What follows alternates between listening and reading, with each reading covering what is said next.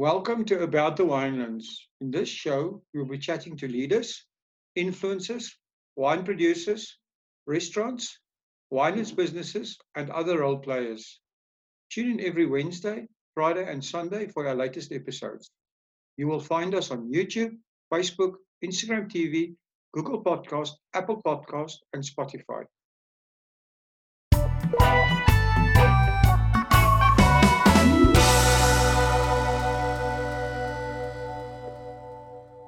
Good day, everyone, and welcome back to About the Winelands.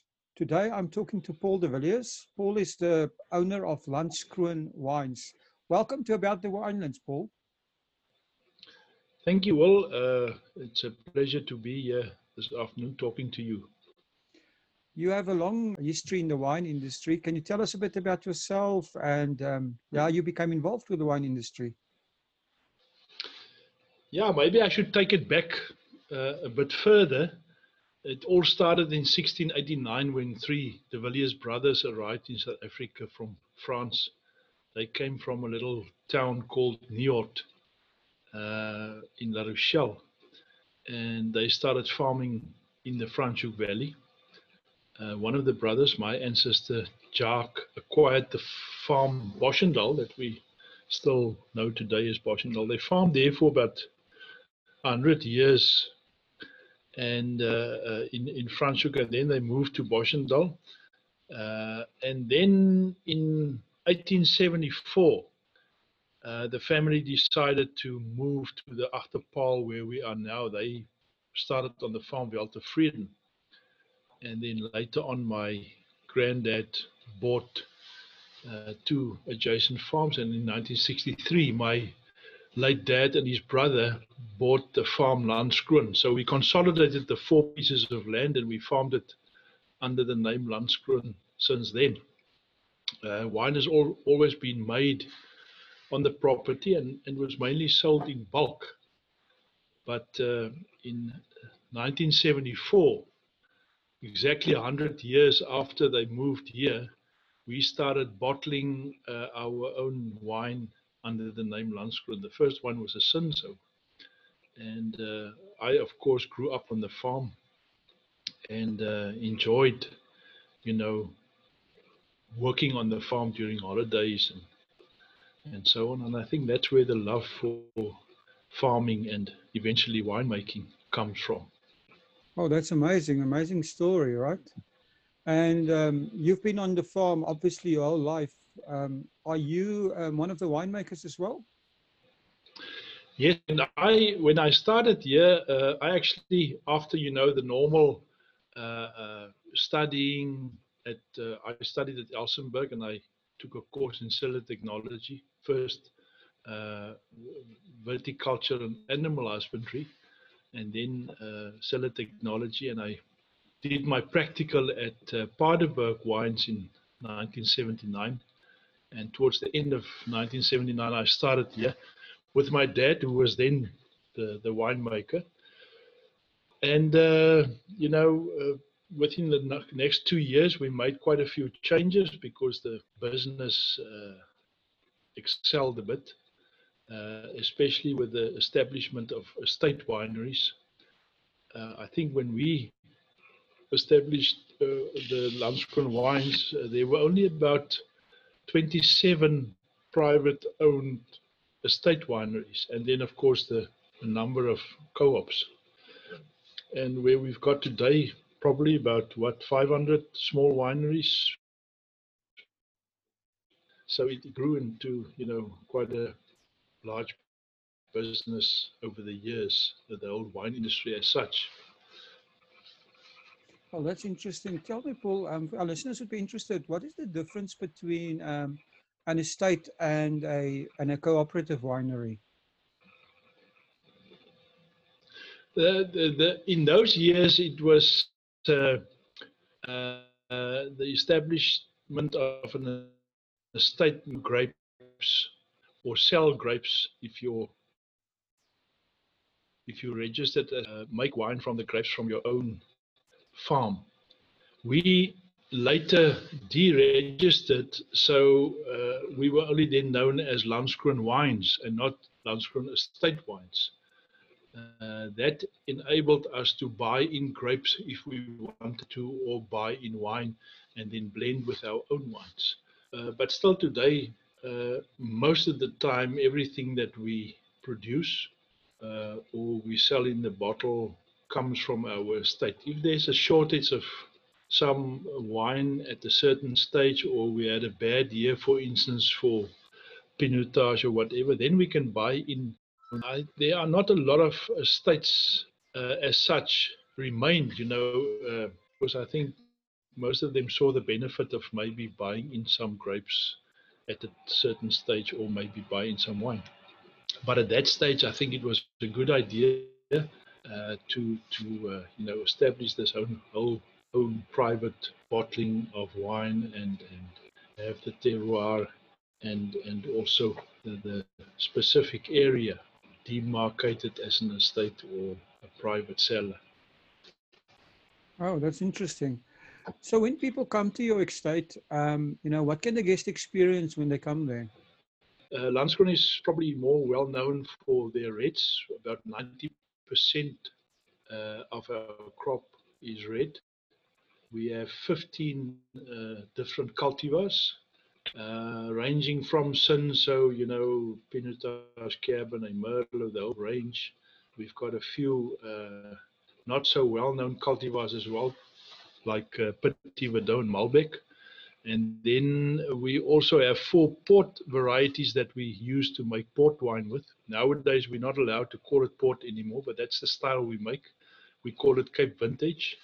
And that's normally a blend of 4 different cultivars: Portuguese, Tinta Amarela, Suzão, which are one of the few cultivars that has got a red juice. And then Touriga Nacional is the 4th one. So those we use mainly for making port left over. Then we'll make a dry wine from it, and sell that as a dry red in bulk. We don't bottle it as such. And then, of course, the stalwart whites, the Chenin Blanc, a little bit of Chardonnay. Sauvignon Blanc we buy in because the area is quite hot here, and Sauvignon Blanc doesn't work that well, but we've got the market for the Sauvignon Blanc. And then a very well-known cultivar or wine is the Blanc de Noir, which means white from red. If you translate the word Blanc de Noir, which is a French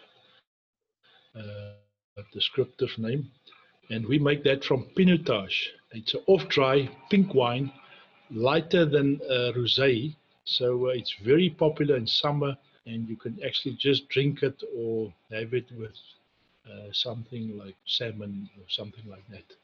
So that's more or less the range that we've got. So we've got 20 wines on our wine list. So that makes when people come here, they can taste these wines. We've got a food and wine pairing, 2 different ones, a more expensive with the Paul de Villiers wines, which is a range that we select the grapes and put more of that wine in newer oak. We mature it a little bit longer, so that's a more expensive one, and we use that specific pairing with those 4. We've got 4 wines in the Paul de Villiers range, 4 reds and 1 white, which is a Chenin Blanc, which we also ferment and mature in French oak casks. Then, of course, there's what people enjoy here. It's normally a bit quieter than some of the other very busy estates.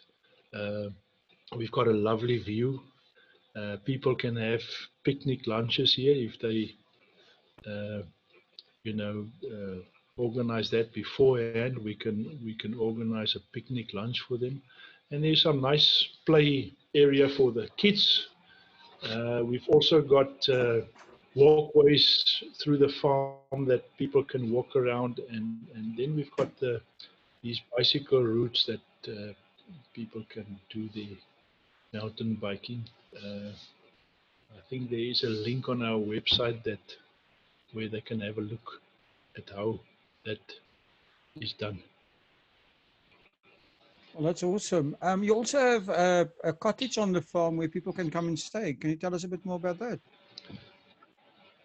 Yes, we've got a cottage here, and it sleeps four. It's normally for like a family, small family, and it's self-catering, and it's these this cottage is of course during the week or over weekends. They can also have a look at the website, or they can just phone the farm and find out if it's available. And also a very nice view. If people stay in the cottage, they can look towards Table Mountain in the evening, and you've got that lovely view of the area from the southwestern slopes of Paarl Mountain. Wow, sounds fantastic. Paul, tell me, your wines, where are they sold? Are you exporting any of your wines? Are you concentrating on the local market? How do you do it? Yes, we make use of Winimark to distribute right through South Africa. And then about 50% of our wines, just a little bit more than 50%, is sold locally. But we've got about 25 countries that we export to, some, small, others a bit bigger. We do quite well in Africa, Namibia, Botswana, and then Tanzania, and also Zanzibar and Uganda. We tend to do quite well in those countries. And I think it's mainly because of all the lodges and sightseeing there, and a lot of tourists coming to those countries. And then we have a company in Minnesota, in the USA, which they service a few states from there, and then different agents that sell our wine there. And also in China, we've got an agent there that we export to. So it's we try to cover the area, the bigger area, if we can, and we try to get new agents in different countries. We're busy now with one in Turkey. Oh, that's interesting. So the other thing that I was wondering, it sounds like you've got a global footprint, but the coronavirus, the coronavirus has forced everyone to rethink their business model. We've been in lockdown now for a while. Things are reopening. But do you have any new changes or ideas in mind? Yeah, I think all of us tried the online business, online sales, and it worked quite well. But what we found is, the delivery of those orders, there seems to be a backlog developed for those orders, because a lot of wineries have done that. And I think the companies that do deliveries didn't really expect the online orders to grow that as it did over the last 2 months. We of course couldn't deliver everything we couldn't deliver, so we had to wait for the next stage to open up that we can start delivering. So there was quite a big number of orders that had to be delivered suddenly, and I think that was the one problem. But I think that's a thing that one can look at in future as well. When everything gets a bit more calm, that the type of sales that a lot of wineries will look at and will try to make better in future. I was wondering about, delivery. Do you think that because of everything happening that, more courier companies will come to the party and that delivery charges nationwide will actually start dropping a bit? Hopefully that will happen. I think after, this period that a lot of deliveries had to be done in a short period of time. One that does that type of business, I'm talking about the courier companies now, will probably relook their whole strategy and how they will handle it in future. But I think the biggest problem was all of these orders, although it came in over a period of 2 months, maybe, had to deliver everything. All of the wineries experienced the same problem. That was such a big vast amount of wine that had to be delivered, and that's now the problem. Well, everybody wanted the wine But on the hopefully same that day, will, right? within the next week. that's the thing, because everyone was starting to run dry. Hopefully that will be sorted out soon. I think it looks like things are, slowly creeping back to normal, and uh, so hopefully that will happen. So, Paul, your wine journey has been long, and what is the most important thing you've learned from your wine journey? I think the whole wine making, every year there's a new thing that you learn and that you try from time to time. One has your recipe, that works for you. Later on, which cultivars work better on which soils, and the styles that you think will work better in the marketplace. But it's an ongoing, making a change here and there, small changes, because you can't really make big changes and then change your style completely, because you've now got a number of wine lovers that like your wine. So nothing really happens fast in the wine industry, if I can say that. You've got to take it just too quickly and do the basics right. It starts from in the vineyard. Make sure that you plant that on the right soils. Do the basics right. Don't let the vines bear too much, because with red, you want to keep the quality, and you don't want to have too much uh, quantity. Then eventually your wines would be lighter in style, not as it should be. Rainfall might have been lighter, it might be a drier year, so as we had about 2 years ago, and you've got to make changes in your winemaking process to adapt in that instance. Okay, that's interesting.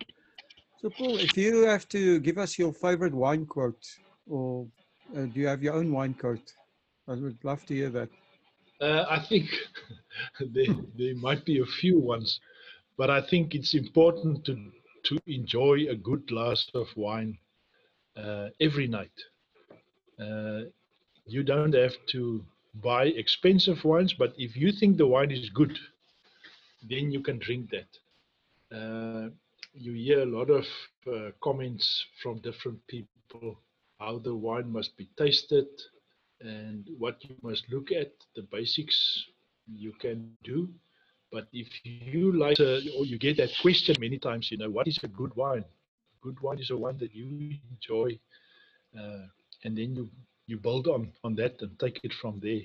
Your taste will change over the years. A good wine that you like.